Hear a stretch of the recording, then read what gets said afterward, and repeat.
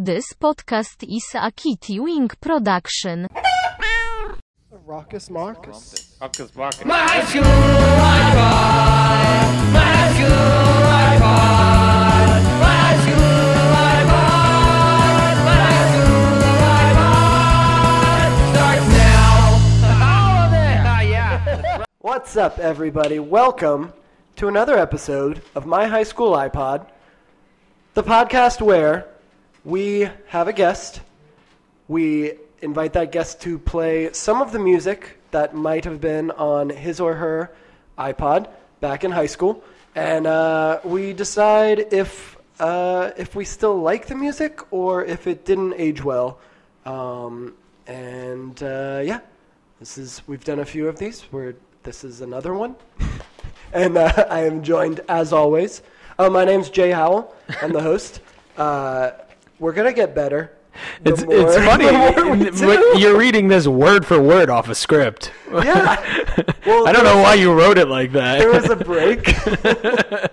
You wrote, "Oh yeah, my name is Jay Howell." You're going off script because I haven't introduced you yet. That's true. I'm bad with scripts. My co-host, as always, and producer is Mohammed Joma. Hey Jay, how are you, buddy? I'm good, man. Thank you. I feel like I feel looser now that we've done a few of these. Yeah. You're an I- old podcasting pro. Look at me go. But yeah, we're joined today by one of my favorite friends. I'll say of all time. I'll throw that out there. I don't Boy, give a lucky you. shit. Gonna offend And some people. I've known this guy for a long time. We've played a lot of music together. We've listened to a lot of music together. I think we're in 27 bands together at this point. It's Gus Fernandez. Hey, Gus. Hey! Gussie. Hey guys, thank you for having me. Thanks for being here, dude. Love Muhammad's place. Yeah. It's a My nice studio. Look at that giant window.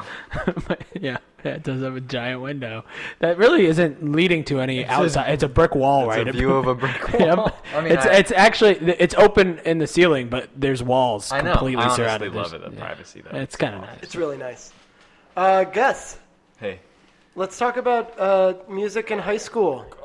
How did it shape you as a human? Like, because you played in bands in high school. You only told me that I was gonna do this like a few days ago, Yeah. and it has sent me into like a deep, dark spiral. I mean, because if I'm gonna talk about the music I listened to in high school, it's like I have to talk about everything. Yeah. About high school. Well, no, I mean, mainly it's just that I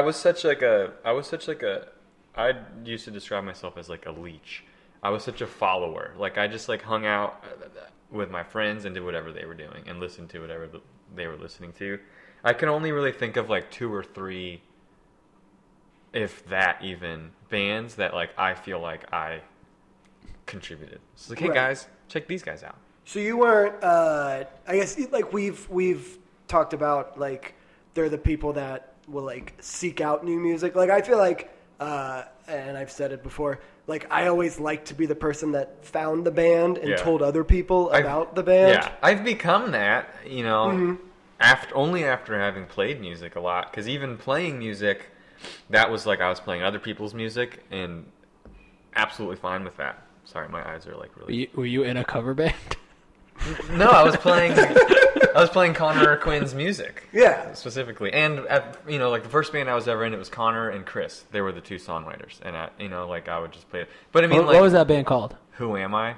Ooh. I have a tattoo of it right here. So what were you, like 20 or so? I was For the 15. podcast guest, Really? he just showed us his tattoo. 15 years old, yeah. I didn't realize you've known those guys. So I for was a long. freshman in high school. It's about high school, right? So I can talk about it. Yeah. Yeah, totally. I was a freshman in high school, and my brother was a senior, and he was in a class with this girl who knew Connor and Chris, people who I ended up being in a band with. They were already in a band, and I guess we're looking for a drummer, and we're like vocal about that. So Kim knew, because she was friends with them. And then one day, like, she's in class with my older brother, talking about it. My older brother's like, "Oh, my little brother plays drums." So I think that my brother gave her like my AIM screen name. Which was I had a few. I think it was either Latin Vaca. Latin Vaca was like my main screen name, like the one that I used normally, but I also had like the one when I was trying to like troll people. Jay, do you remember your user? yeah, the first one was Drumma Boy 24. Oh, I had a drummer one too. Yeah. That was Drummer Goose 1010. What was yours? Another punk. NOTH, like another punk. That's intimidating. Yeah. We, I wasn't. we went bowling probably a few months ago, and everybody's name in the bowling was their like that's first. brilliant. Yeah. Oh yeah, And you were that just should like, be a rule for bowling. it's great. But I also had Superman's thong. I don't know where I came up with that. It's like a band name. It was a name screen name. Was it with a number, or were you the only Superman? No, it was definitely like uppercase and lowercase variety letters. Yeah. Yeah. But yeah, like so Connor, who's this was 16 years ago now. His screen name was Cole Island, and he had like edited his AIM account or whatever to where his text came out. It was green type with like a black background. Oh yeah, I remember when you could do Everything that. he said, I haven't even thought about that. But he was just like, I heard you play drums. Basically, we scheduled a time to meet up, and we met up. And I mean, long story short, though, them two, Chris and Connor, were like the source of everything I listened to. That wasn't like my parents or spillover from middle school, like Napster.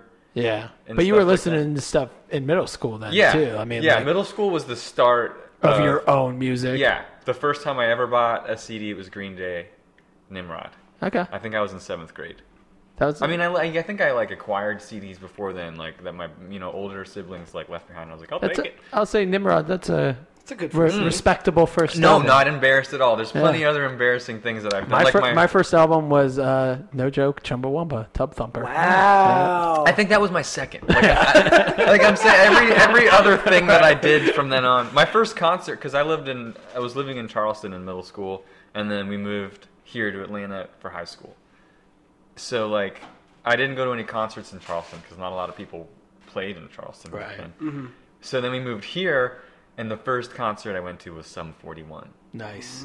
Yeah. That's a good one. So it's like How are just they balance live? that out. I mean, they were really good. Like Are they still around? They are, I think, still around. The some of singer's the looking others. rough. Yeah. But the best thing Oh, wasn't he married to like Avril Lavigne or something, or is that something? he definitely dated Paris Hilton for a minute. Really? Yeah. It's weird. Like This is cool to me, once he like- did that, you're just like, oh, you're in the whole thing for the whole wrong reason. Right. But the whole thing about Sum 41 was their drummer, and their Yeah. drummer kicked ass live. He was Like, great. He was really he good. was good. It's weird because they were doing like sort of a rap rock thing, like Well, really- in the guise of pop punk. Really, I guess. just that one song. Fat Lip. Fat Lip. Yeah. Yeah. Like, because he sang some too. The and I drummer like, was the rapper. Yeah, and I was like, oh, cool, they do. But I think that was one Yeah, of it the was only like- songs he A sang. lot of bands like them kind of would do that every now and then. Offspring would do that every now and then. Oh yeah. And then Linkin Park, I always forget which came first, the like rap rock, rap or the rock singing. or the singing. And then, Yeah, I think it was first. It was just the what's his name? The guy. The singer or the rapper? No, the rapper, the guy who's still alive. Yeah. He's really talented. Mike something. Something, yeah, I think it's Mike something. I think it was his band, and then they were like, we need a singer, and then they Yeah. brought in Chester. And by the way, Linkin Park was a CD I bought in middle school that I loved. Like, So I'll talk about 311 as I have to by law for this podcast. 311 was the You made opposite. it They had a 14 singer. minutes into the episode. oh, that's No, right. we started at 6 minutes. So Yeah, they were singer first, they rapper were second. singer first, and they brought in a rapper. But that little rapper, like, if you never saw him, you would think he was like 3 feet tall. Wait, in 311, S.A. Martinez. He was always just like, who's Yeah, this little guy? he always like pops up and he's like jumping around all like Well, he was super energetic. he was actually 3 feet 11 inches tall, Oh, okay. and so that's why they named. I it honestly 311. like 311 for some reason like slipped by me.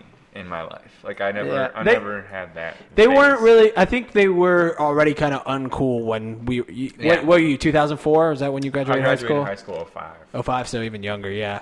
Like the years before us, like I remember hanging out with older kids that were really into 311 and Sublime and all that stuff. Kind of was out by the time that we were. I loved Sublime. I loved Sublime. I can't stand 311 snare sound.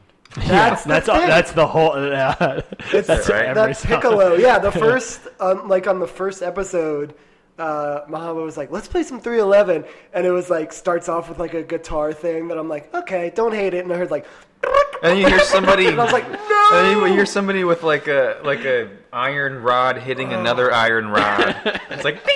It's like, what is that? Piccolo snare. I remember my friend Andy, his older brother had a drum set, and he had a piccolo snare, and like every time I was just like, this is awful. I just don't like it at all. And Chris and Connor, who I joined their band, and it's like I was gonna join their band no matter what because it was my dream to join a band, but like they happen to be into punk rock or whatever. But it's so weird how this happened because talking about piccolo snares, like those are commonly used in ska music. Mm-hmm. Yeah. Which I guess 311 was like sort of ska sometimes. I don't know. They're kind of. Or like maybe they began as that. They I don't were know. in that SoCal They have sort the of stoner. upstrokes going in Yeah. some songs. So, but Connor and Chris, they liked ska, but like they didn't like horns. Like they had this weird specific thing. It was like we like punk ska, no horns. Like basically, like it was like ska core. Right. So there's bands like Link 80, this band called Slapstick, Choking Victim, which became Leftover Crack.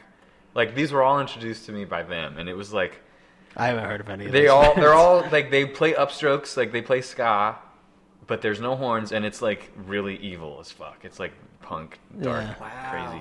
My first CD, since no one asked, was Tragic Kingdom by No Doubt. Oh, that's a respectable one too. When they started, they were kind of like a ska band. Oh, yeah. I think They were doing that SoCal ska Yeah, thing totally. too. Like, yeah, So many it was bands. sort of like light ska. It wasn't super horn heavy, but there's So a many lot of- bands started in ska, and I know like it's called like there's like a revival or they used Yeah, to we call were it. just talking about that. I think. On What are they Justin's reviving it episode. from? Because I don't remember a time when ska was like the mainstream. But we were talking about how it's like if you go back to sort of the funk bands of the 70s, I guess, and 80s even, like Chicago and Ooh, I love you know what I Chicago. mean, like See that like record? big band. Yeah, I love Chicago too, but Chicago like was big the bands original with ska horns band. and stuff. Well, they're definitely not ska, but like rock bands that utilized horns in instruments and stuff. Different instruments and stuff, and it doesn't really exist much anymore. That's true. Outside of ska had it, but ska also had such a specific sound that this was wasn't going to happen that great. if we were going to talk about my high school podcast. We were going to get to this band, the RX Bandits, because I remember them. that's just because of my high school years and probably like early college years. Just the extent of my obsession with them probably has like carried over enough that it's like that's been my lifelong like favorite band. I have a big old tattoo right here. Let's listen to them. You want to listen to them? Yeah. Yeah. So, well, I wanted point to of the say, though, podcast. because they started, like, so many bands, and I wanted to say, too, because, like, why did so many bands start as ska bands, and then... I didn't know RX Bandits were anything past, like, 3 songs. I'm familiar with that band. Right. I didn't know they were anybody's favorite So, like, band. Smash Mouth, apparently, was, like, a ska band before they tried to go mainstream with whatever sound that is. What is that sound? But then, like, there's, like, I don't know, so many bands that you find out tried to do ska first. But, like, RX Bandits, they were very much a ska band. Like, their first album is, like, super ska, and they have horns. But they, over the course of their career, like, over the course of their albums, they break away from the ska, and they go more towards just, like, progressive rock. It seems maybe like a limiting Well, kind of thing. but the it was cool thing also about- short-lived. I mean, ska wasn't hot for very long. It was it very wasn't. short. I mean, probably less than a decade, right? That ska was alive. when It ska was a fad. It was a fad. It was a real fad. But the cool thing about the RX Bandits was that they didn't get rid of the horns.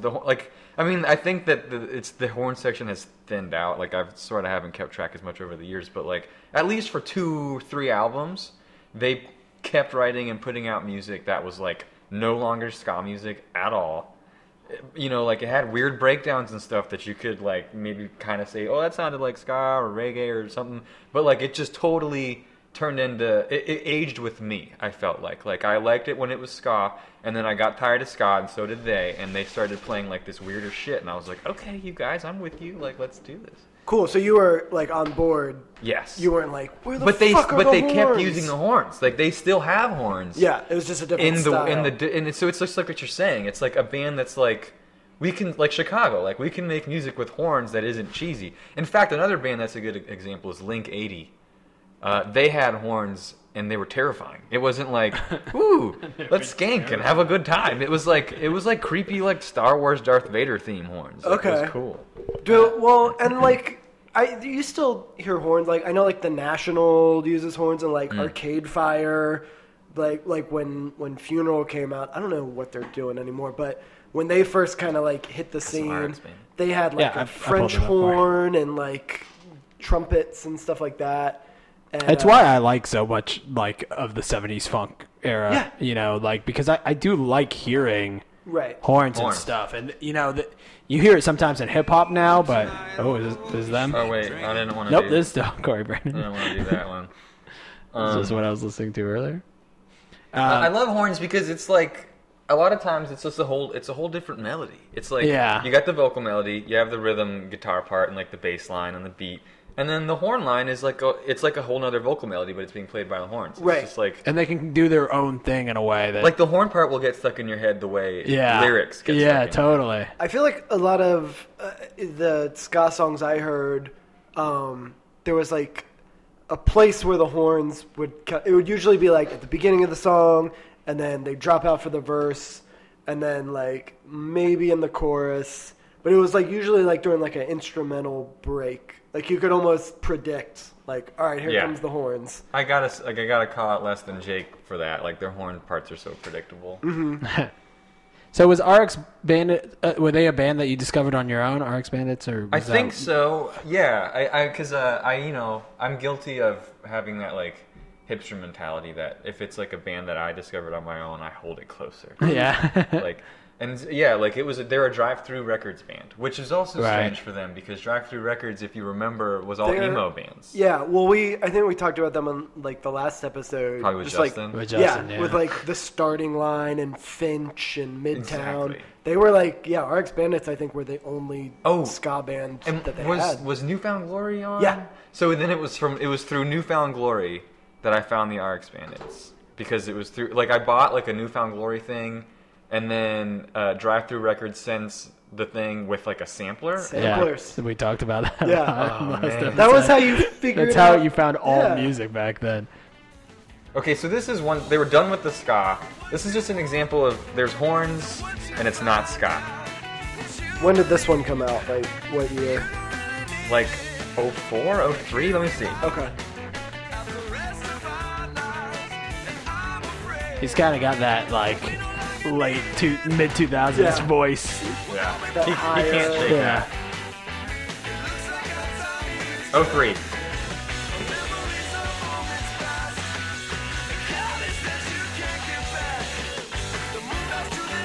This is cool. I like this. Horns are gonna come in here.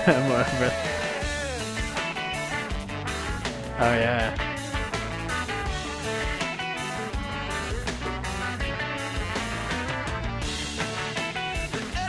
Yeah, that's pretty cool. Yeah. They're doing kind of a back and forth with their melodies and stuff. And then I can play you like some of their ska stuff, because that shit was good too, man. What did they, like, I don't know, maybe you don't know, but like at that point, what were they calling themselves as far as like, were they still like, we're a ska band from Southern California, or were they like, we're a I think that alt-rock? They were definitely trying to like project the progressiveness. But it, like it was just never getting rid of the horn players always like made me be like, huh. Yeah. But like I always liked it. Like I was on board with that, but like it was like, okay, I feel like it would be almost hypocritical to call yourself like progressive, but then be like, so we got rid of the horn section that made us ska. It's like, like you're bogging. I don't know. Yeah. I totally respect what they did. I think at the end of the day, it just that guy. His name was Matt Embry or Ambre or something. I don't know if it's like a French pronunciation, but I think that at the end of the day, he's just a talented dude. Well, okay, so here's some. I was over there, ska days, and this stuff kind of rocks.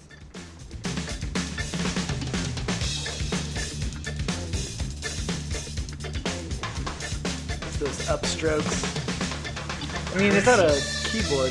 Oh yeah, they had a great organist. How many people were in keyboardist, this? I guess. How many people were in the band? They had like 3 horn players, an amazing drummer, Chris Tzagakis or something like that. It's a Greek last name. Lead singer, bassist, and keys. That was it. Ha ha. Oh yeah, this is full blown. It's got all the extras that you want from a ska, pick it ups and everything. But I mean, it's like country music for me, which I like a lot now. And like as I'm getting older, country music is one of those really like expansive genres. Like there's so much of it, and a lot of it sucks. Right. And it's like when you find someone that does it really good, you're like, oh, this is amazing. Yep. And I just feel like, there's a lot of ska I don't like, and this guy did it. He did it good. Hip hop's like that too. A lot of shit out there, but when you yeah. find something good, it's just like mind blowing. Did you? Because when I think of ska, and people that were super into it, I think of a lot of like checkerboard, like belts and shoes, like those slip-on Vans. Those slip-on Vans are still a thing, by the way. Yeah, like people still wear them. I think Mitchell had a pair at one point. Wait, checkers? Yeah, checkers? Checkered slip-on Vans, and Chase did too. I don't know why. I still see. I'm telling you, I've seen them recently around Atlanta. Like it's maybe the longest lasting fad of all time. People would like Sharpie their own.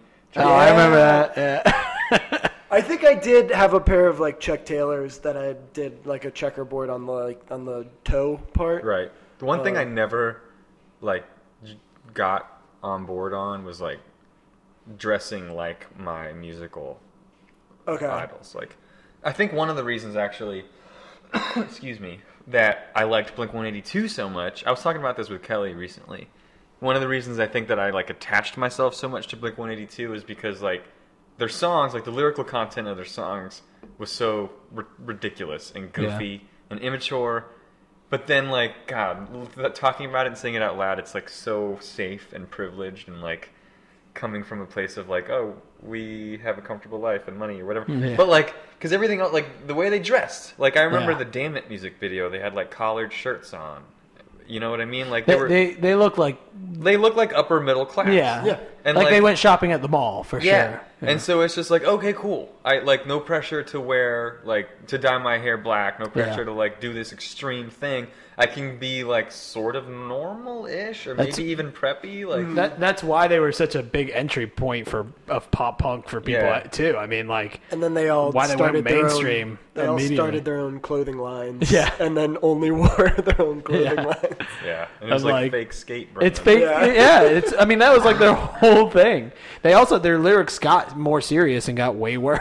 Yeah. They got really shitty when they started trying to sing about real stuff. Blink-182, one of the reasons that those guys, Connor and Chris, reached out to me was they saw me walking the halls of high school wearing different band T-shirts that I got at I was going to ask, did you wear band T-shirts? Yeah, safe ones. You know what I mean? Ones that didn't make me feel like I was screaming, "Look at me." You know what I mean? I didn't have the guts to show up to school with eyeliner on and black fingernail polish. I was kind of in that boat too. I wore sort of skatery clothes, but I never went. Yeah. I never even did the skinny jeans really in high school. I didn't wear pants, dude. Just shorts. You wore shorts every day? Short. I just had my thing. I moved. I was born in Miami, and I lived there for the first 11 years of my life, and then we moved to Charleston. You were Latin vodka. I was Latin, baby. So all I had was khaki shorts because that was also the uniform. So we moved up to Charleston when my middle school had a uniform and we had to wear khakis, and so we went and bought khaki shorts, and I was like, "This will do." I didn't get anything else. So you had a uniform, but it was shorts or pants. They just had to be khaki. They just had to be khaki, but I never got. I don't know. I just didn't wear pants, and I was afraid of change, and it would be freezing outside, and I would be wearing shorts, and it was stupid. I did studded belts and like I wore those stupid steel ball necklaces. That's a big cringe that I did, and I had a chain wallet.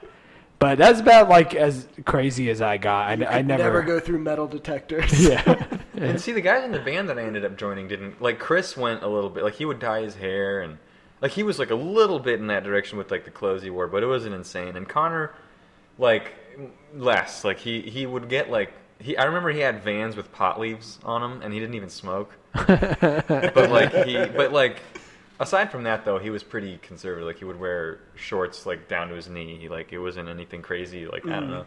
Jay, you didn't dress too crazy either. I mean, I feel like a little bit more emo-ish. I did because I've always had to wear glasses. Yeah. So I did and I'm wearing them right now. But like as soon as I think like the first time I saw like a Weezer music video, right. I was like, I want to get glasses like that. And I've just always had the like thick rimmed glasses. And I remember getting like pissed off at people that would wear like those, but like they weren't prescription. Right. I would just be like, what the fuck? I have to wear these. I still feel that way. I shouldn't, because like wearing glasses as accessories, whatever. Yeah. But I do remember I keep pulling this. I would go to a show and of a band that I would like, and I would immediately go to the merch table and buy a t-shirt of the band that I liked, and I would always wear it to school like the very next day as like yes, I went and saw Taking Back Sunday last night and I got this shirt. See, that's great. Like I had the opposite because like it wasn't until I moved here that I even saw a show at the Masquerade. I would ask my mom if I could buy things on the internet from like the drive-thru website. Yeah. I had a Sum 41 shirt before I went and saw. I wore it to go see. Oh no, Gus! I know, man. I didn't know. Those guys, Connor and Chris, who introduced me to a whole nother mess of guys who all listen to their own separate amazing music. Like Scott Reed was another like wealth of knowledge with music, but he was like the thrash core, hardcore guy in the group. And then there was Mike Morgan, who I think was like the first person that I knew that was willing to listen to anything at all, and like the weirder the better.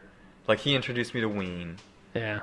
And like I don't know, but before, if I don't know, I can't imagine how lame I would be if I didn't meet those people. Yeah. Because I wore a Sum 41 shirt. I remember going to see the Get Up Kids. I think it's like junior or senior year of high school, and at the Cotton Club, which was still a thing, like underneath the Tabernacle.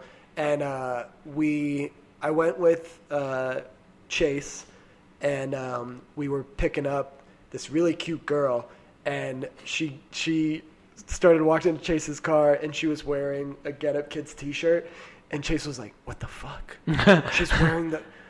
People are going to see us with her. It was like, yeah, dude, but she's like a super cute girl, and she's really cool, and yeah, she got the shirt at Hot Topic, but who cares? It's going to be okay. All right, so I had a shirt that I got at Hot Topic that it was like a gray... I got it in middle school. Mm-hmm. It was a gray shirt, and it was like, there was 3 panels. It was like a comic. It had 3 panels, and there was one that said disco, and there was like an X through it. And then there was another panel that said country, and there was an X through it. And then there was one that said punk. Yeah. And there was not an X through it. Those are the only 3 styles of music. I also had a SpongeBob SquarePants t-shirt.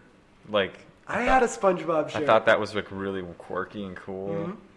I had a Charlie Brown t-shirt, the one that looked like what Charlie Brown wears. You know what I'm talking about? That's like cool. A yellow shirt with the brown line. Man, exact. I was just not aware. It was a mall shirt. We would, I went through a big phase. I still own some of these shirts and wear them. But like, you would go to like a thrift store, and there would be just like just a shirt with some weird strange logo. Yeah, totally. Or like some like old retirement community T-shirt, and you were like, "That's funny because I'm a kid and I don't go there, but I'm gonna wear it and it'll be cool." And so I remember for Christmas one year, my mom had told my grandparents like, "Yeah, he just likes wearing T-shirts with like funny stuff on them." And so they got me. I remember they got me the one that was like, I don't have a car, I don't have a job, I don't have a girlfriend, but I'm in a band. And I was just like, I'm never wearing that freaking shirt. I had to have it explained. Like, I don't know if I had to, but it was explained to me by Chris and either Connor or Chris one day while we were at Chris's house practicing. He had all kinds of cool posters up. Like, he was like me with Drive-Thru Records, but with way cooler record labels, like Asian Man Records. Okay. Yeah. And like other more like obscure punk labels and stuff. He was part of like he would sign up for the street team for like Side One Dummy because they're putting out like the Rancid album. Street teams, man. And yeah, so he would get tons of posters and he had tons of shit. And like I said, it's like a plethora of knowledge. And I was over there, and I don't know if I commented on like the clothing, like because he was dressed like a lot of those people on the posters and stuff. But I just remember him being like, yeah, they buy their clothing at thrift stores. And like I had no idea. Mm-hmm. I was in 9th grade, and I remember them taking me to Value Village for the first time.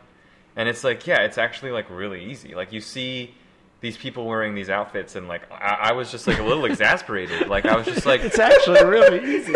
I was like so upper. I don't know if I was upper middle. I would say I was more like middle class. But I was like so that. Yeah, just regular kid. I was so like Ross and Target that I was just like, how hard do let's. I mean, what town did you grow up in?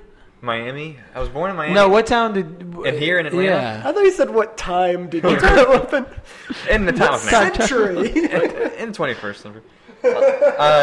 And I went to Chamblee High School. Yeah. But Chris and Connor lived in Tucker, so I'd go to Tucker all the time. I just feel like I grew up in Kennesaw, and I feel like Kennesaw was not nearly that cool. Even like having a Value Village, you mean? Or no, we had a Value Village. What do you mean cool? What's cool about anything I said? I didn't get that wealth of knowledge of music until I was in like college. It was Chamblee High School, actually, and probably because it was a charter school. I probably listened to cooler music than any of my friends, and my favorite band was 311. So, no, I think it was because Chamblee was a charter school.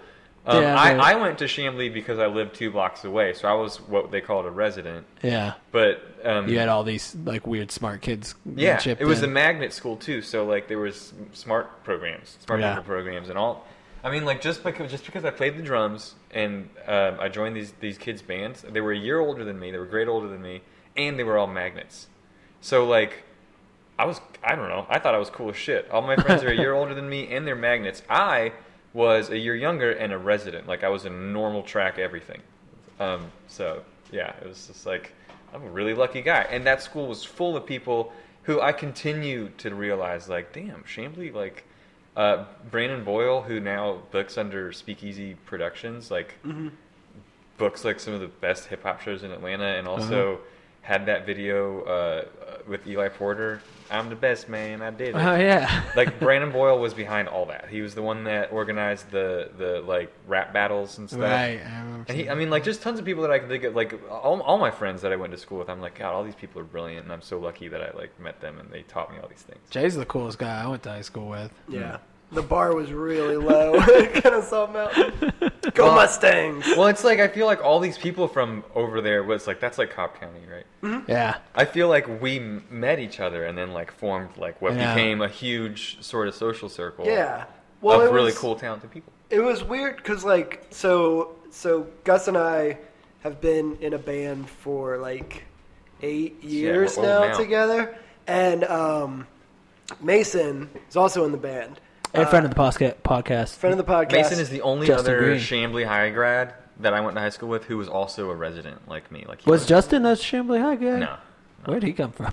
We only met him like 3 or 4 years ago. Yeah. What about Charlie? Charlie was Harrison High School. Cobb County. Oh, really? Yeah, I didn't know that. Yeah, you guys. There's a lot of you guys. Yeah. But I was gonna say, so like we've been playing for 8 years, probably, and we're friends, for a few years before that, playing in other bands that would play shows together. But you guys would play, Fox Trotsky would play at Swayze's. So Fox Trotsky was my band after Who Am I broke up. Yeah. It was Chris, no longer Chris, it was just Connor. Just you and Connor? But still high school. And Mason. Oh, and Mason. Yeah. And I remember, like, when because my band would play there too, and I can remember seeing, like, flyers, because there would be flyers for all kinds of shows, and I remember seeing the name Fox Trotsky on shows. For whatever reason, That's funny. But you didn't know him. You didn't. Yeah, and I would just funny. be like, oh, this band Fox Trotsky plays here. I had my head so far up my ass though because, like I said, at that age I was such a follower. Like I just was doing whatever was being done, not really paying attention to anything going on around. Yeah. I met Mitchell. Has he done this podcast? Yeah, he is. Yeah. I met him through Shauna when, like years ago, mutual friends. Yeah.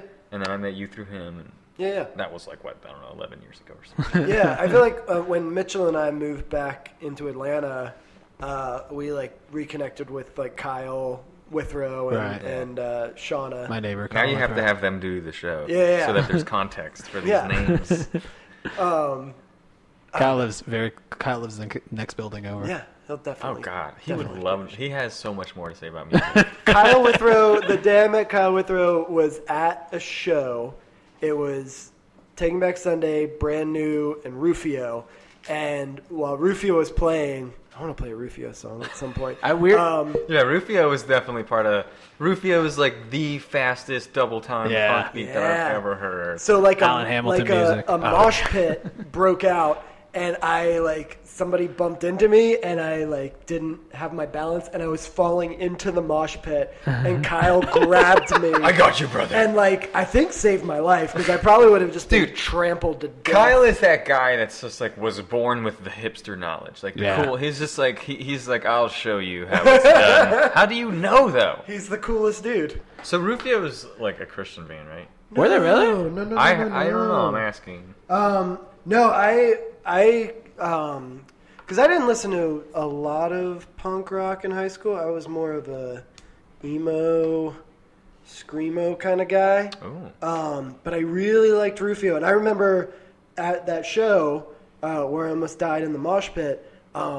Afterwards, me and Alan Hamilton went and talked to the drummer outside. We were like, that's the drummer from Rufio. Let's go talk to him. Me and Alan were both drummers. Oh my God, Alan Hamilton needing the drummer. And we were just like, dude, you are so good at drums. You're a fucking amazing drummer. You're a hero of ours. We're both drummers, and you're a drummer, and you're so good. And all he said to us was, if you guys go to California, you'll get laid. And we're like, dude, thank you. That is great advice. But we just want to talk to you about how good of a drummer you are. And in hindsight, I'm like, he wanted us to get away so he could talk to girls. Right. But we were just these two. That is the only reason he does anything. Yeah. All right. This one, it's their number one most played song. Okay, then it's probably the one that I wanted. Yeah. Hopefully. Did these guys sample that Rufio part out in one of their songs? I couldn't remember if that was something that I just self-recorded and put on a track, or if it was actually. I remember listening to them on mp3.com. Yeah, dude, I remember the song. This song is great. See, it's always fun to see if these bands actually hold up. Yeah. There we go. Well, it was so fast. I remember Ross Smith could play this on guitar, and we were like, whoa!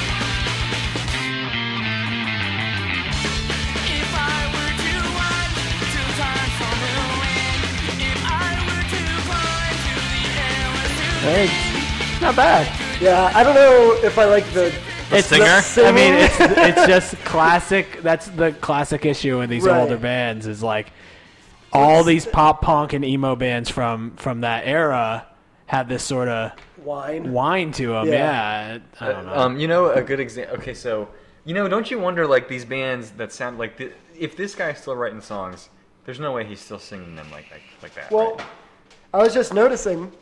Didn't we listen to something? They put an album out. Yeah, let's give it a listen. See. Did we listen 2011. to Chris Caraba's recent music? Somebody's recent music, and it sounded there's some guys just as bad. There are some guys who sing like that because there's no other way that they could possibly sing. But there's some guys who sang that way because it was cool. Because it was cool. It was that I always felt like no, you're not breathing out of your nose. You're kind of whiny. I liked Newfound Glory for like a second, and then I got so annoyed with his voice back then. Yeah. Because I was like, he's just doing what Green Day does, but he's bad at it. See, I feel like Billy Joel is one of those people who's just like, that's just how he sings. Yeah. Billy, did I say Joel? You did. I did that in like the last episode. I like him too. He's I cool. always have to think about it before I say, I'm like, no, it's Billy Joe Armstrong. Is this the same song? Am I turning it up? Turn up here. I'm also turning it Okay, up. so this is the first track on the last thing they put out, which was 2011. It's called Little World. 2011. Yeah. Yeah, you're gonna have to give me It some. sounds like give me Rufio. some volume. I know, right? Oh yeah, they haven't sprayed it a little bit. Oh my gosh. Weirdly though, I feel like 2011 you could still get away with this. I don't know if you could right now. You know what? You're right. That was a really long time ago, actually. Yeah, it was 8 years ago.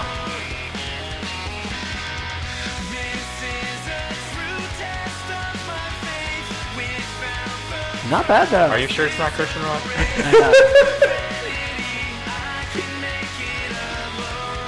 It's I don't mind it. Also, how else would you sing to this kind of music though?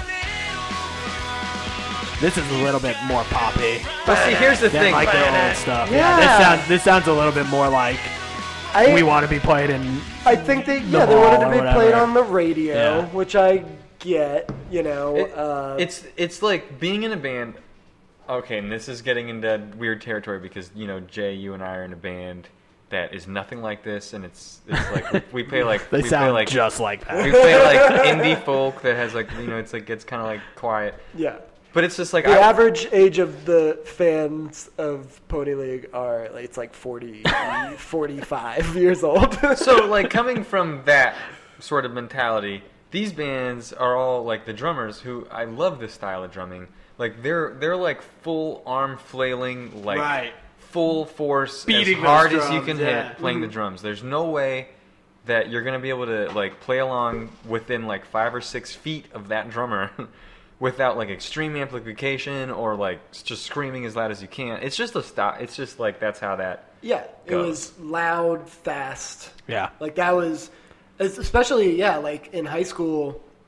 Like the faster someone could play the drums and the louder. In my mind, I was like, "That's a good drum." Yeah, exactly. You play really fast. Oh, you dude, play I used really to go to loud. sleep at night just like on my chest, just like how fast can I go? I realized at a very early on in me playing the drums, I was like, all right, I can't play really fast, and I also could never do the double kick. Oh yeah, I don't do the double. Never figure it out. So I was like, all right, I can't play punk rock music or hardcore music. I just can't do those things. You're like a Levon Helm, man. Yeah, I can play slow I can just keep and it loud. time. Jay's gonna go pee. He doesn't like to say anything. Tell everybody.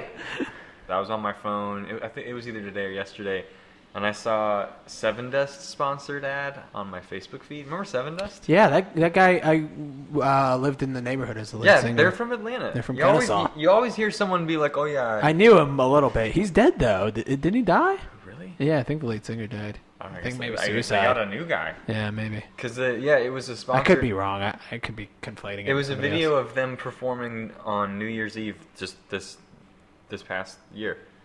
Maybe I'm thinking, did the guy from Stain die, and then Seven Dust did like a song tribute to him? I have no Maybe idea. that's what happened. I know the guy from was it Puddle of Mud or something like Yeah. that? Not Puddle of Mud. That's a genre. Drowning Pool. Yeah, that dude died. That guy. That's a genre of music I never listen to. Yeah. It's never fast. Yeah, it's like slow, moody, like Is rock. that new metal? Is that what that's called? Like Oh yeah, maybe. And new metal, yeah. Jay, you ever listen to Seven Dust? Seven Dust or those types of bands? No, but I know that they were Aaron from Paul. Atlanta, right? Yeah, like we know people who he practice grew up next in my to him. same Aaron neighborhood. Paul That's not that guy's name. Logan Paul? from Breaking Bad. By the way, Ethan Embry is the Ethan. actor I was thinking of from Can't Hardly Wait. And Matt Embry is the RX Bandits guy. Yeah. Brilliant dude. He Ethan might Embry's be pretty a smart, terrible too. person. I did get to meet Matt yeah, are you? from the RX Bandits one time behind the Roxy. Was it the Is it still the Roxy? Or that's the Buckhead? The Roxy exists somewhere else now. It exists in the Battery. It's by the Braves Buckhead Stadium. So it was the Buckhead Theater, or it is the Buckhead Theater now, but it was the Roxy back then. Right. And they were opening for Real Big Fish. Oh, weird. Yeah. Real Big I didn't Fish. stay for Real Big Fish, though. That's how I got to meet Matt, because I went out Nice. behind the Roxy. Yeah. That was. I remember that being a big thing when I was young. It's like, The Roxy was a good venue actually to go out back, and that's where I meet met. people. well, I met bands to back meet. there. Yeah. But then you were just like, all I'm gonna do is tell them how much I like them. I and met. how good they are. They're not the coolest band. Again, I did not listen to that cool music, but I met Slightly Stupid. Are you familiar with them? Yeah, I bought my my high school girlfriend at They the time. played like punk though was too. obsessed with them. They were good. I did not like Aren't them. they like a jam band? They're a little jammy. They're a little bit more like SoCal They were punk, associated like with Sublime. Sublime, Yeah, yeah. they were signed to when Bradley Noah created a label, I guess. Skunk yeah. Records. But anyway, I met those dudes, and we got real high with them. And they played music, like they played acoustic and shit. And it was just like 10 of us, like the people I was with. That's so cool. It was fucking cool. It made me like that band a lot better. That is cool. Because I liked them, but then like we saw them, and then that happened. Then I was like, no, that band's awesome for years until I was Yeah. like 20. I could Before never I get was like, into maybe it. I don't like these guys The, anymore. my girlfriend at the time, like my high school girlfriend at the time, was in love with them, and I remember I bought her 2 tickets to a Slightly Stupid concert, and I was like, "These are for you and your friends." Girls actually really did like that band. I remember there was a lot of girls at that show. She loved it. It was always cool when you went to a show where you're like, man, a lot of girls. How like, a lot old? of girls like this band. Because you would go to some shows sometimes and you're just like, it's all dudes here. I feel like yeah, like a Converge show might just be all. Even like you go to like a Hold Steady show, Right. which is my favorite band. It's a lot of guys. just a bunch of dudes like me. I've tried to get my wife into that band so many times. Yeah. She does not care. So yeah, I don't know. You know, Weezer was a band with a lot of girl fans. I remember going to a couple Weezer shows, and there's always a bunch of Yeah. girls there. You know, yeah, my brother Raul, who like lives in Ohio. Shout out to now, Raul yeah. in Ohio. He introduced me to Weezer when I was still in middle school, Yeah. which I think is really cool. It's like one of the few things that I feel like I got to get in on. Did your brother early. show you a lot of music? Not Raul, Yeah. but that one he did. He did show me Weezer. My brother showed me no music. Louis, my older brother Louis showed me a ton of music, but he's like 11 years older than me. Right, so it's different. So he showed me like that. He showed me like Billy Joel. Yeah. and stuff. And then he was like in a hair Billy rock Joe. band. Yeah. But like my other brother, he actually like, I don't know. He's only like 2 years older than me, so we were sort of peers, and I was the music nerd out of us. Weezer's kind of a misogynist band to have a lot of girl followers. I was just we thinking, talked about I guess that a just little bit with because Justin. yeah, he like Rivers Cuomo is a cute guy. Yeah, and know? their music was accessible, if nothing Yeah. else. Well, we It were was just very talking- we easy were to get almost into. talking It was like, what is simple it- pop songs. What is Yeah. it about like certain sounds that separate it from a male listener and a female listener? Like, I'm sure there's nothing I'm sure there's nothing that like specifically goes like, Right. That's to use generalizations is always tricky territory. But I mean, I will say that a band like Weezer probably just reached a bigger audience because it was hook verse. It was Right. very simple song structure. It was really easy to like tap your foot to. Yeah. Like they also just probably had a shitload of fans our age and I can't from say the like suburbs and shit. I can't say that like I ever noticed that about any band that I like listen to. It's just like, oh, I hope I'm not the only one of my gender listening. Right. Like I don't know.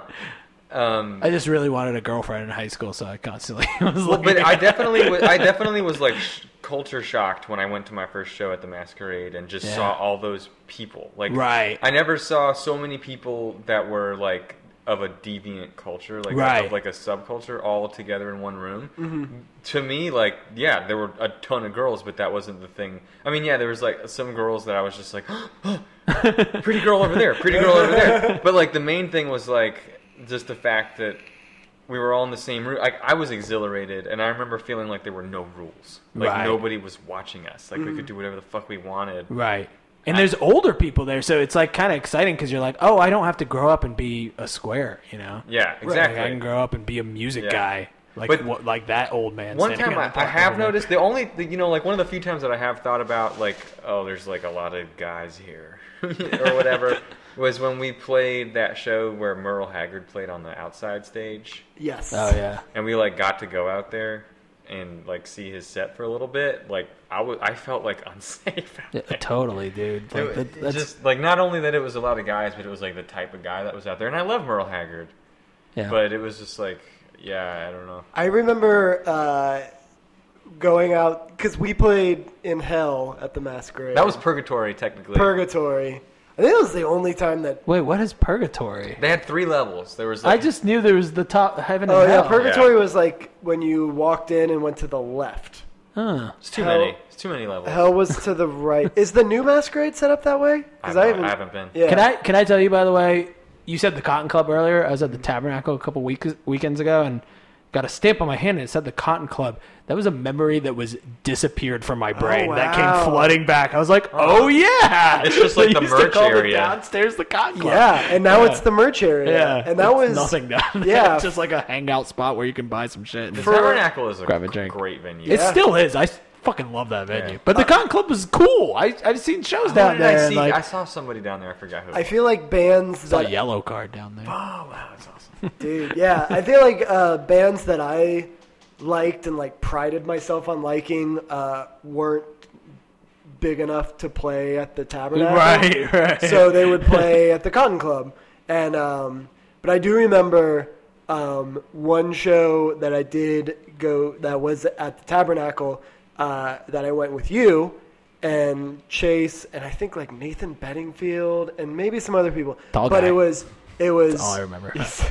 he was very tall. He's still tall, I think.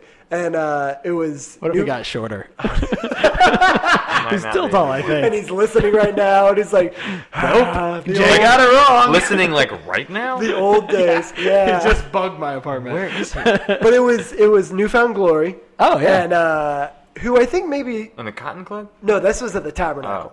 Oh. And it was right after what was that album called? The one that had My Friends Over You. Yeah. Oh, Yeah. We should play some Newfound Glory. That song 'cause- made me cry, dude. Dude.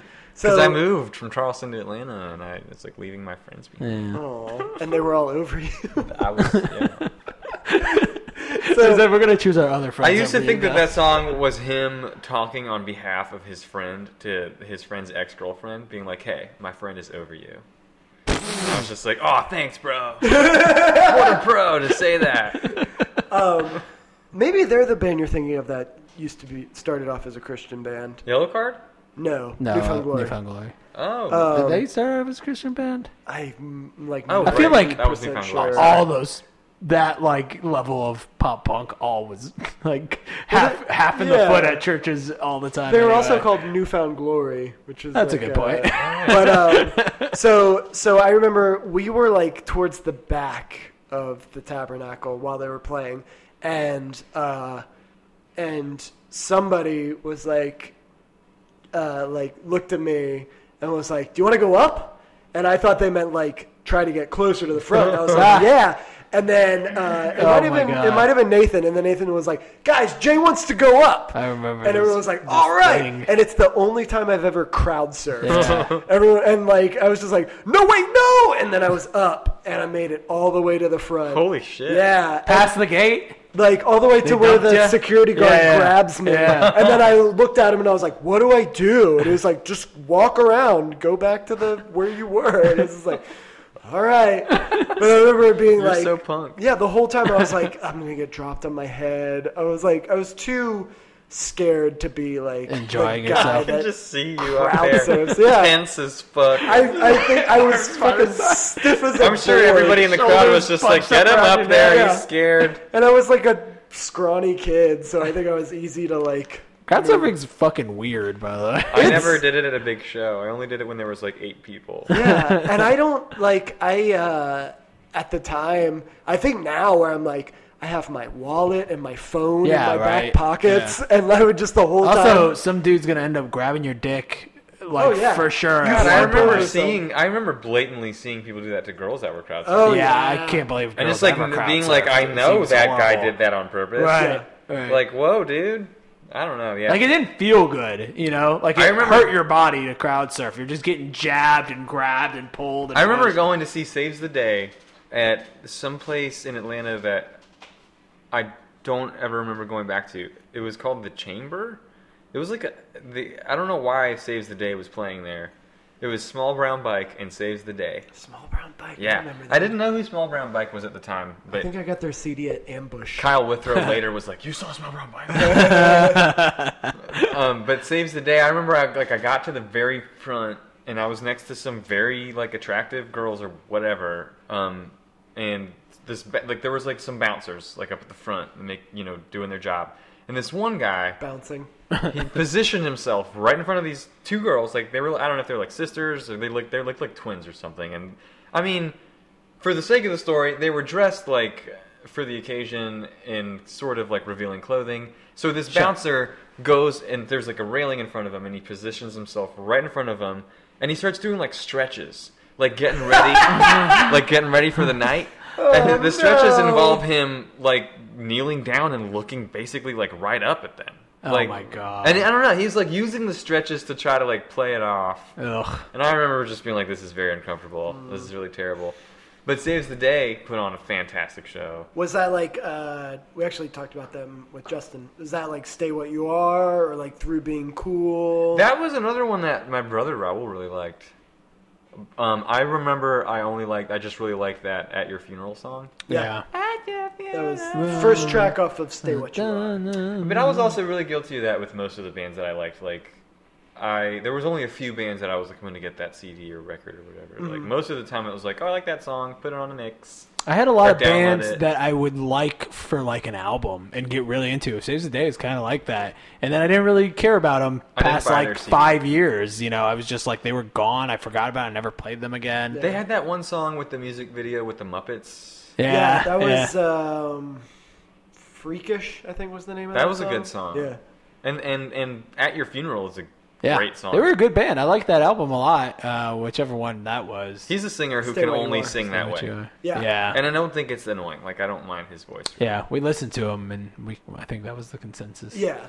I think the My phone's consensus dead, was the voice was Obnoxious. kind of Oh, really? age very well. Yeah. Yeah, it's a little, because it's kind of nasally. So it's you kinda- know a guy who like sang like that and then changed the way he sang? Do you guys remember Oscar? No. Oh, we got to play Oscar. Play I need some a- I Oscar, need a phone. baby. Mine's dead. I think your phone is the only one that we can use. Okay, that so on. take that dongle off and plug right in. Dongle this off. baby.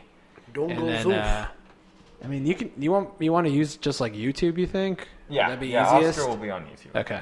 But that's one that it's like probably Kyle was listening to it in high school, and he introduced it to me when I started hanging out with him in college. So it's definitely like it should have been high school music for me. Gotcha. And if you listen to it, you'll be like, oh yeah, this It's is. high school. But he grew out of it and like he writes like folk music now. Like he doesn't sound at all like he sounded. I always like when that's the case. Whenever somebody like you listen to somebody you listened to 12 years ago and they're doing something totally new. Mm-hmm. It's always kind of cool.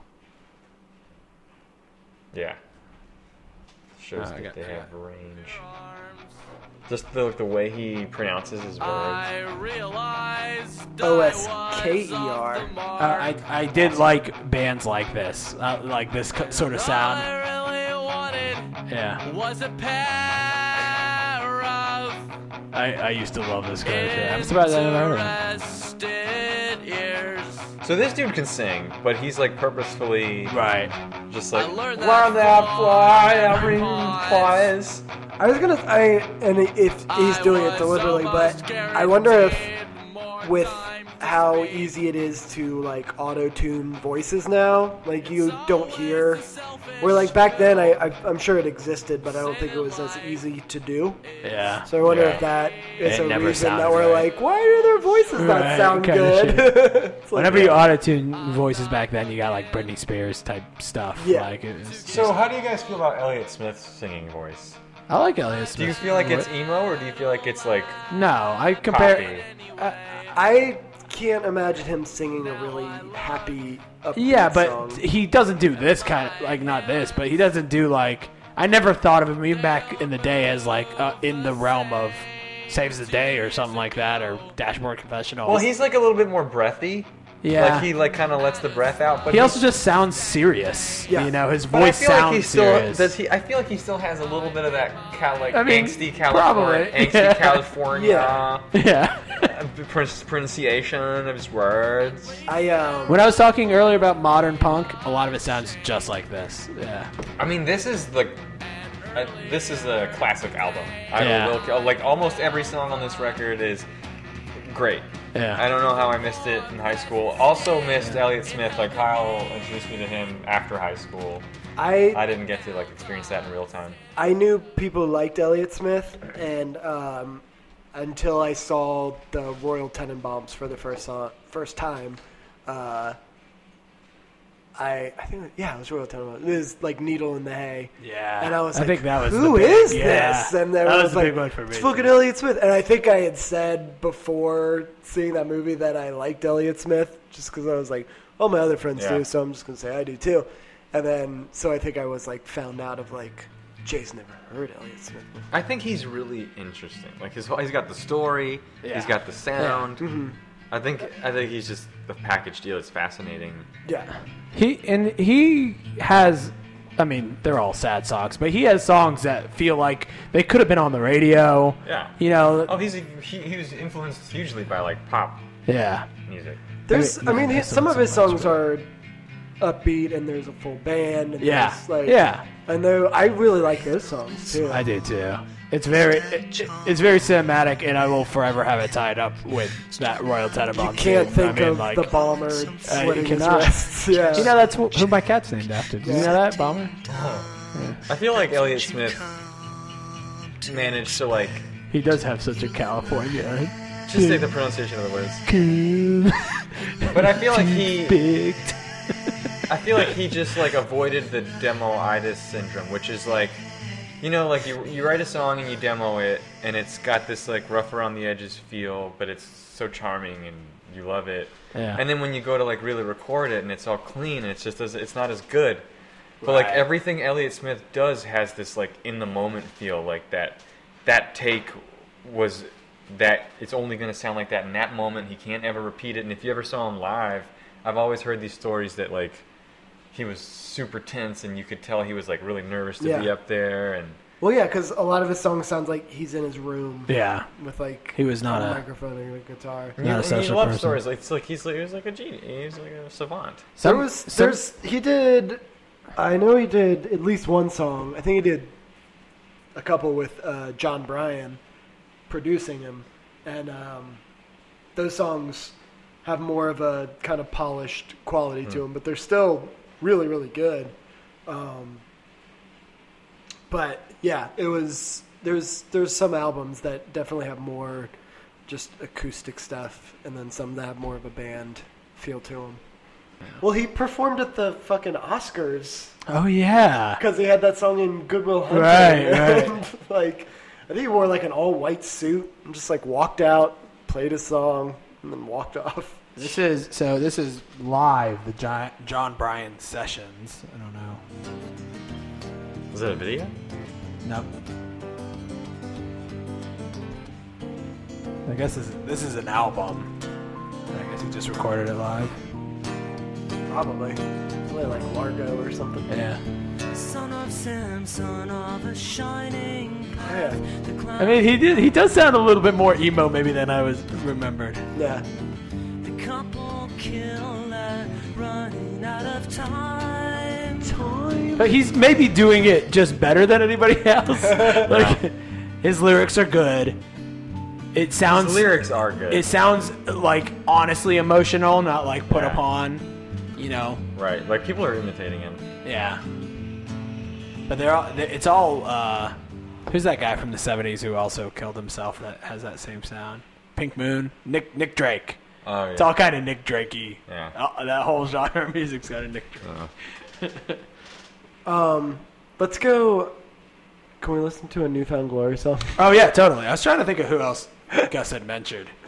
Newfound Glory, Blink-182, Play RX Bandits. We have talked a lot about Blink-182 on this podcast. Yeah, that's easy. It's But they were fucking good. I wanted they to.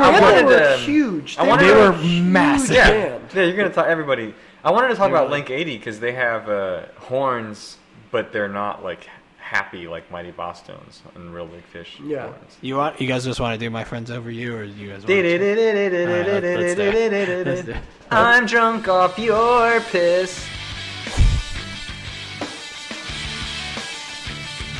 That's like a piccolo snare almost. Yeah. Well, I was gonna say, Cyrus, the drummer for Newfound Glory, Cyrus Buluki, I think was his name.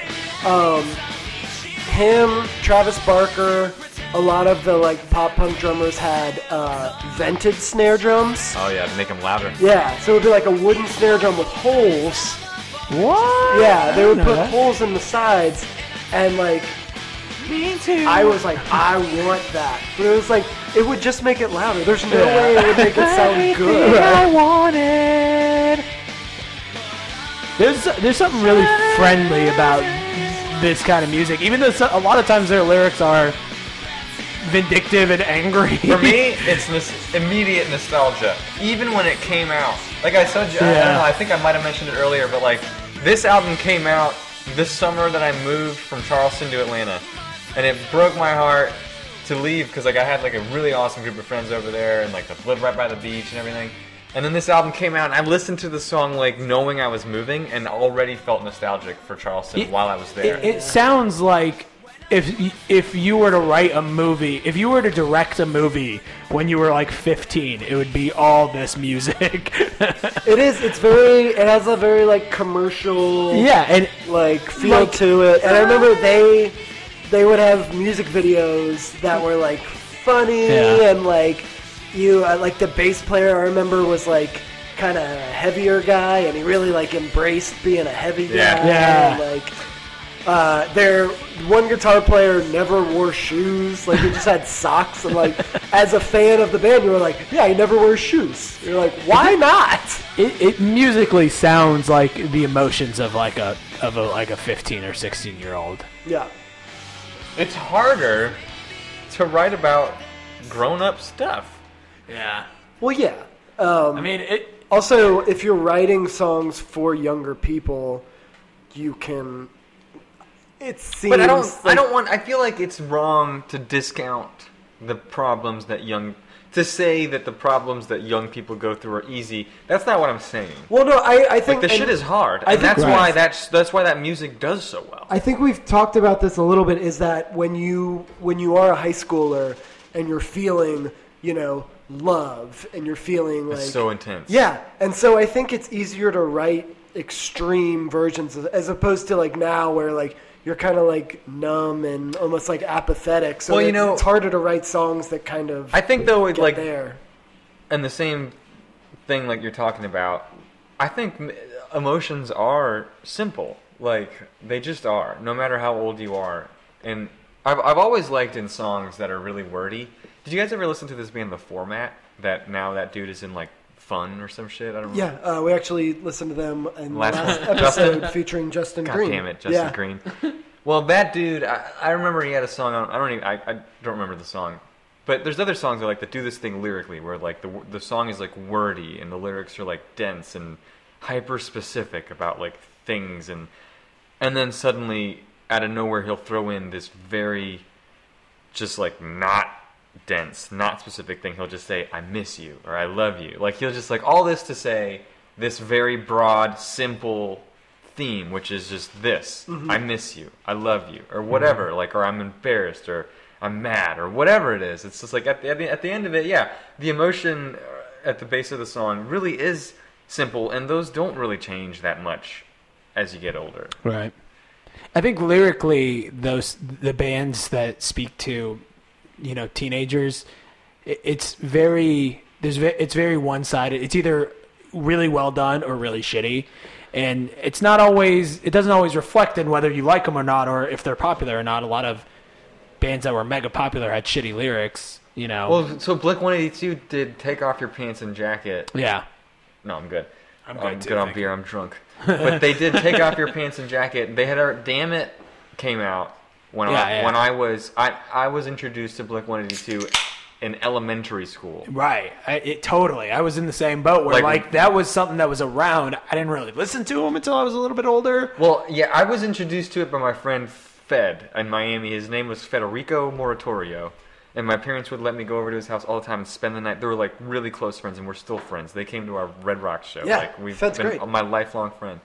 And like he loved the song "Damn It" so much that when I spent the night at his house, we would go to sleep to it. He would put it on repeat. It was like track 2 or 3 or whatever. He would put the CD in and put it on repeat on that track, and we would fall asleep to it. But that was like elementary school. Yeah, And then by the time I was like about to be in high school, they put on "Take Off Your Pants and Jacket," where Tom DeLonge says, "Kissed every girl in class." And I'm like, dude, you're 30. Yeah. That's a thing that we've talked about a few times about a lot of these bands. Was like, yeah, when you went and saw them, the crowd was... I'm gonna fall asleep. Was high schoolers. Gus, wake up.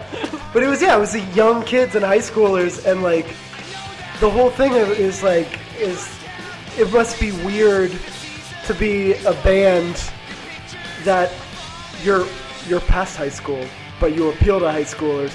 But also, a big part of music is like, I do this so that girls will think that I'm attractive. Is it though? Like, I don't want to be like holier than thou, but like we play music together, and I write music to cope through like, you know, a whole spectrum of feelings that I feel, and I try not to like write them through sort of like the filter of a high school character the way they did. The thing is that you wonder, like, it's when you reference class, right? Exactly. Kissed every girl in class. Yeah. You put that in your song.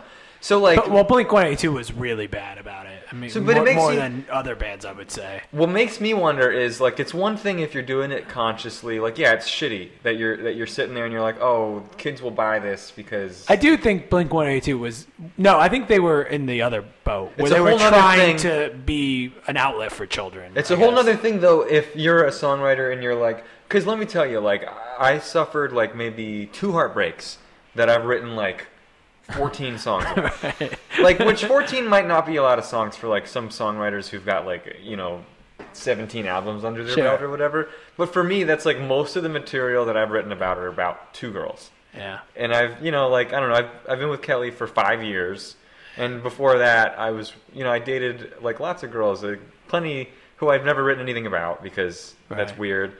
But, like, the bad ones, like, the really intense heartbreak, like, it sticks with you. And even now, even after, like, so many years, I find myself, like, I feel like I'm done with that. But then every once in a while, I'll go back and I'll write something and I'll just be like, wow, I can, if I really let myself, go back and write about that heartbreak again. Mm-hmm. And I wonder if Tom DeLonge really had such a fucking high school experience that he was tapping into like legitimate emotions that he was able to write about so well that actual high schoolers are relating to it. I never thought their lyrics were that bad though. I mean, I'm kind of a defender of later era Blink-182.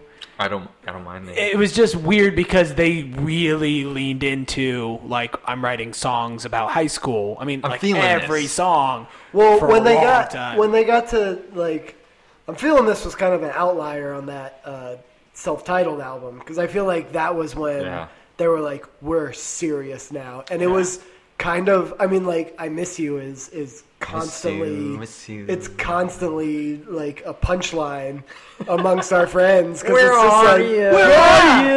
Oh my god. There's spider. Because it's like, I don't know, but it's almost this thing of like what we're saying is like, if you're a grown up, don't write songs about that appeal to high schoolers. And then they were like, all right, we'll try. Here's what we got. And it's like, oh no, keep writing songs about high school. Well, Gus, hopefully Kelly will break your heart and you'll have material for years and you can write another 14 songs. Well, I've written a song about Jay before too. Hey, did you break his heart? No. It broke his heart. Right, no, it's a song about friendship. I don't know what's good by these guys. Oh, this is it. This is great. This is Link 80. This is like the good one. All right, there you go. Sounds pretty classic ska. Oh, the voice is very different. It's just a little bit, got a little bit more swag. Like. Oh, nice. The thing about ska too is that it rarely got this hard. I feel like right. That's why a lot of ska was so like we have to listen dancey and frilly. We have to listen to "Choking Victim" after this. Okay. I'll look it up. Was the subject matter dark, or was it just like? Yeah. So put in like 5 Finger Discount by Choking Victim. Okay. But these guys this is all. It's like. Kind of like how Alkaline Trio like to sort of market themselves as like black eyeliner, black. Right. Like they were like a satanic, but not really. This quote right here. Was convincing the world he didn't exist. Fucking usual. Listen to this. Famous pedophile. Listen to the vocals. Listen to the vocals right here.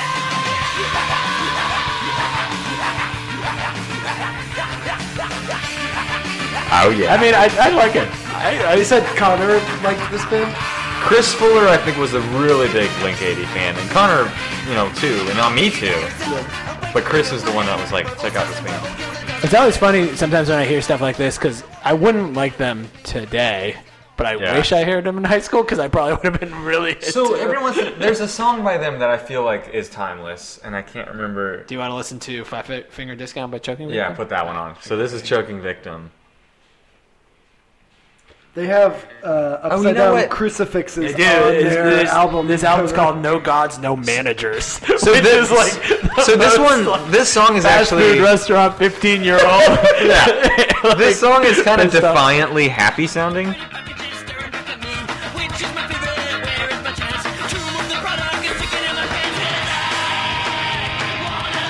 Did you ever listen to Authority Zero? Oh yeah, they were from Miami. Yeah. Bass players in ska bands are so good. Yeah, they are.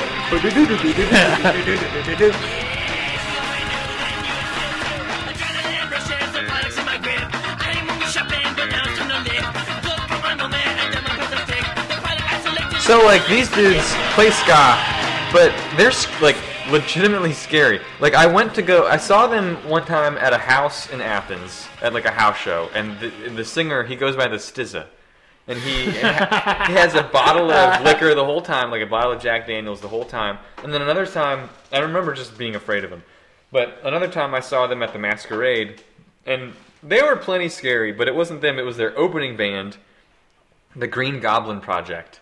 They were opening for them, and they were awful. Like they were just like I like that name though. They were just like sludge metal, like death awfulness. Yeah. I wasn't into it, and I don't think a lot of people there were. And at the end of their set, I feel like everyone in that band was just fucked up, like drunk off their ass on stage. At the end of their set, the guitarist finished and took his guitar off, and just threw it into the crowd. What? As people were like turning around to walk away because their set was done. And it hit some guy right in the back of the head, and he bled. Like, he was bleeding a lot. He was okay. Yeah. But, like, he was bleeding, and, like, people in the audience were like, whoa, are you okay? And some other guy went up to the stage and was like, hey, you guys just hit that guy. And the band, like, the guy that threw it, like, turned around and was like, oh, well, he can keep the guitar. And they were fine with it. What the fuck? They just, like, kept the guitar. I just remember being, like, Leftover Crack, and, like, everything that they take on tour with them and everything surrounding them is dangerous.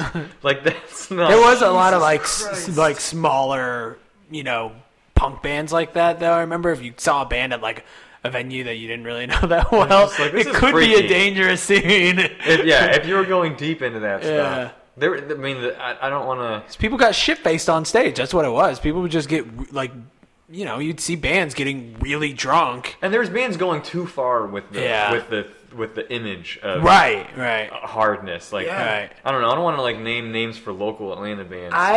I'll say there are some that did that, like beat people up. And didn't we talk about Treefort on this podcast before? Well, I was thinking of a different band. Like Treefort, I feel like was bullying more and just like verbally, just like being jerks. Like and gross. They did gross shit on stage. They played in my parents' basement in high school. Let's talk.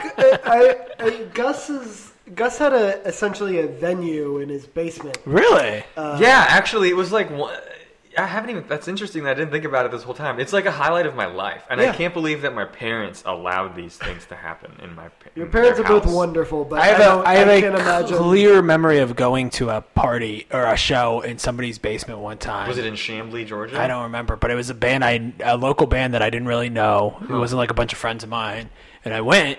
And it was weird. What can you remember anything else about it? It was unfinished. Was yours like unfinished? Yeah. And there was like, I think there was a back door that led out to a grassy area. Could have been your house. You were probably at my house. I mean, I had some shows there. Like, so it was of course Chris and Connor's idea because they were the guys that introduced me to everything that was cool. Were you guys like practicing in that space already? We practiced down there, and they were like, we could have shows here. And there were two bands. Oh shit! There were two local bands at the time that we played with a lot. They were called Cognito, and the other one was called The Riot Act. And I wish we could find their music, but I doubt we can. I'll take a look. Because it was like they were they broke up after that. They never really kept. Like we formed other bands, and I think they stopped. Who am I? Do you have any like recordings of? I'd probably do somewhere, but not. I wish, like, my friend Wendell, we recorded something. We had an EP, and... Connor probably has it. None of us have it anymore, and it makes me really sad. Not because I want to listen to it. I have my friend like, Wendell's shirt. Yeah. The shirts lived much longer than the... Oh, that's the monologue? I don't know. Well, yeah, we did get a little more mature, and we changed our name to the monologue. So my house venue, though... so yeah, like they were like we could have shows here. So I think the first thing we did, it was like us, Cognito, and the Riot Act. What was the venue called? So okay, the back door, Mohammed, you might be able to verify if this was the right place. The back door to get into the basement was really short. You had to duck to get in. I don't remember. So well, because of that, they called it the Watch Your Motherfucking Head. It was just like a one-off thing. They were like, "Oh, you got to watch your head to get in." We weren't going to let anyone in through the front door and walk in through the main house and go in down. Like my parents were up there, so everyone was going to have to go through the backside yard and in through the back door. So it was called the Watch Your Motherfucking Head. But whenever we made flyers that like my parents were going to see, we said it was the Watch Your Mouth, Fingers, and Head. So we started out with like Cognito, the Riot Act, and Who Am I or whatever, but. Because, like, when you're in high school and you're in a band, like, it's hard to get shows, and Swayze's was one of the only places you could play. Like, once we had, like, 2 shows, everybody heard, like, oh, there's a place where bands are playing, and, like, kids will go, you know, like, see bands play at this house show. Did you ever play at the Vineyard? I think so. It was like a church, wasn't it? Yeah, I think I did. And before the headlining band, they always did, like, a weird, like... This is from Cognito's Facebook page. That's not that. I can't do that. I can't do that. There's got to be more than one band. Cognito sounded like a lot dude like with a Rufio. goatee and Just like really fast pop punk like that. But we wound up having tons of shows. Like we had Tree Fort. I mean, Tree Fort was probably the only band in Atlanta that anyone's ever heard of that played there. But like this band called Folly that was signed to Triple Crown Records. They were like a metal / ska band. It was really weird. There was a really cool ska band called the Skeptics that was from like New York or Canada or some shit. The cool thing was that we started having like touring bands playing in my basement. That's crazy. Like they would come through. Like we would book shows for touring bands. I just remember like... Would they stay at your house? I think sometimes they did, but it was like in the basement. It wasn't very comfortable. Sure, yeah. Just let them crash. It was just more than like crazy. I mean, but yeah, like Tree Fort played in the basement, and Kyle Knight from Tree Fort, who used to just be like their shock value guy. He was their boss tone. Yeah. He like ate a bar of soap while they were playing in my basement. That might be the show I was at. And he threw it up in my backyard. I just remember that dude throwing up a lot. Do you remember there being a trampoline trampoline in the backyard? I mean, I feel like every house in the suburbs had a trampoline in their backyard. They had a yard, they had it. Well, I remember finding out that Mitchell and you came to my house for a show before we ever met later in life. I can't remember which one it was, but I do remember going. Yeah. Did you like Slick Shoes? I liked Slick Shoes. That's another Alan Hamilton band. Let's listen to Slick Shoes. I didn't have a lot of friends who showed me music. Alan Hamilton showed me a lot of that. They were another like pop punk band that I think started out Christian. They might have been Christian the whole time. I don't know. But if you can find Angel by Slick Shoes. I put Joe Sick. No. It's Slick Shoes, a Goonies reference. Yeah. And then we have Goonies and Rufio. Which I think they also had the sound clip that was like, I got a great idea, you guys. Slick shoes. Oh, this song is really familiar. You've heard this song. Yeah. They were also. This was a band that was on a lot of samplers. Yeah. I don't remember who they were with, but That we were talking about that on another episode, Gus. That like, Oh, the guitar that slide. was such a thing in pop punk music. There was one recording studio that did all of the pop punk bands in Atlanta. It was Oh, really? Lead Belly Studio. They did our band, Incognito, and the Riot Act, and like Sloppy Meat Eaters. Do you remember them? I do remember them. The chorus. listen to how boring this is. No, bad. the chorus. This is really bad. The chorus is what I think about.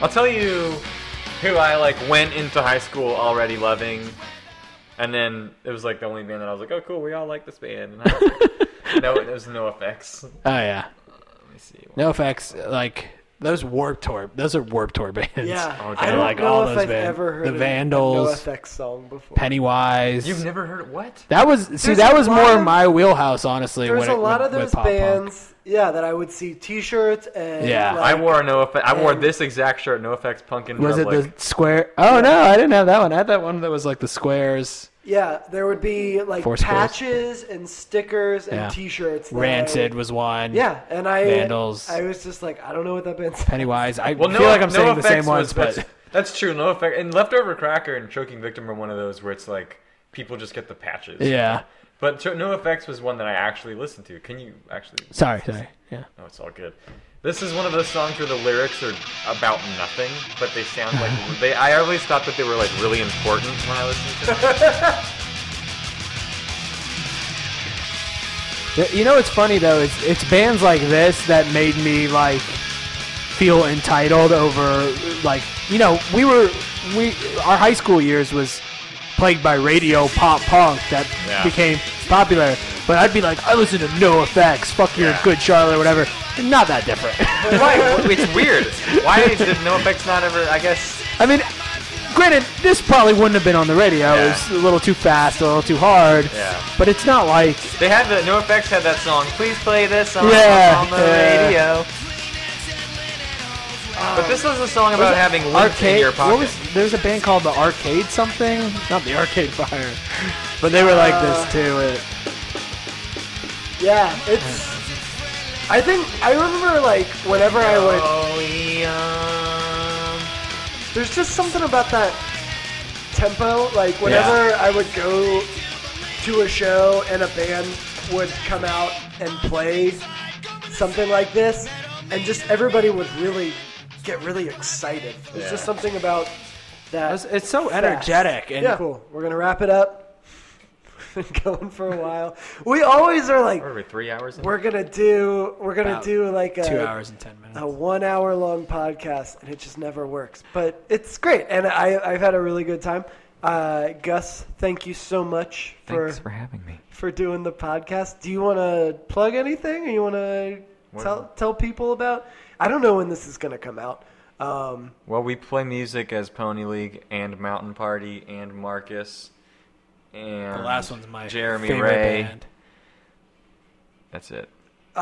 Marcus did the theme song that you heard at the beginning of this episode that we haven't done yet, but Muhammad always tells me how much he likes Marcus. I love Marcus so much.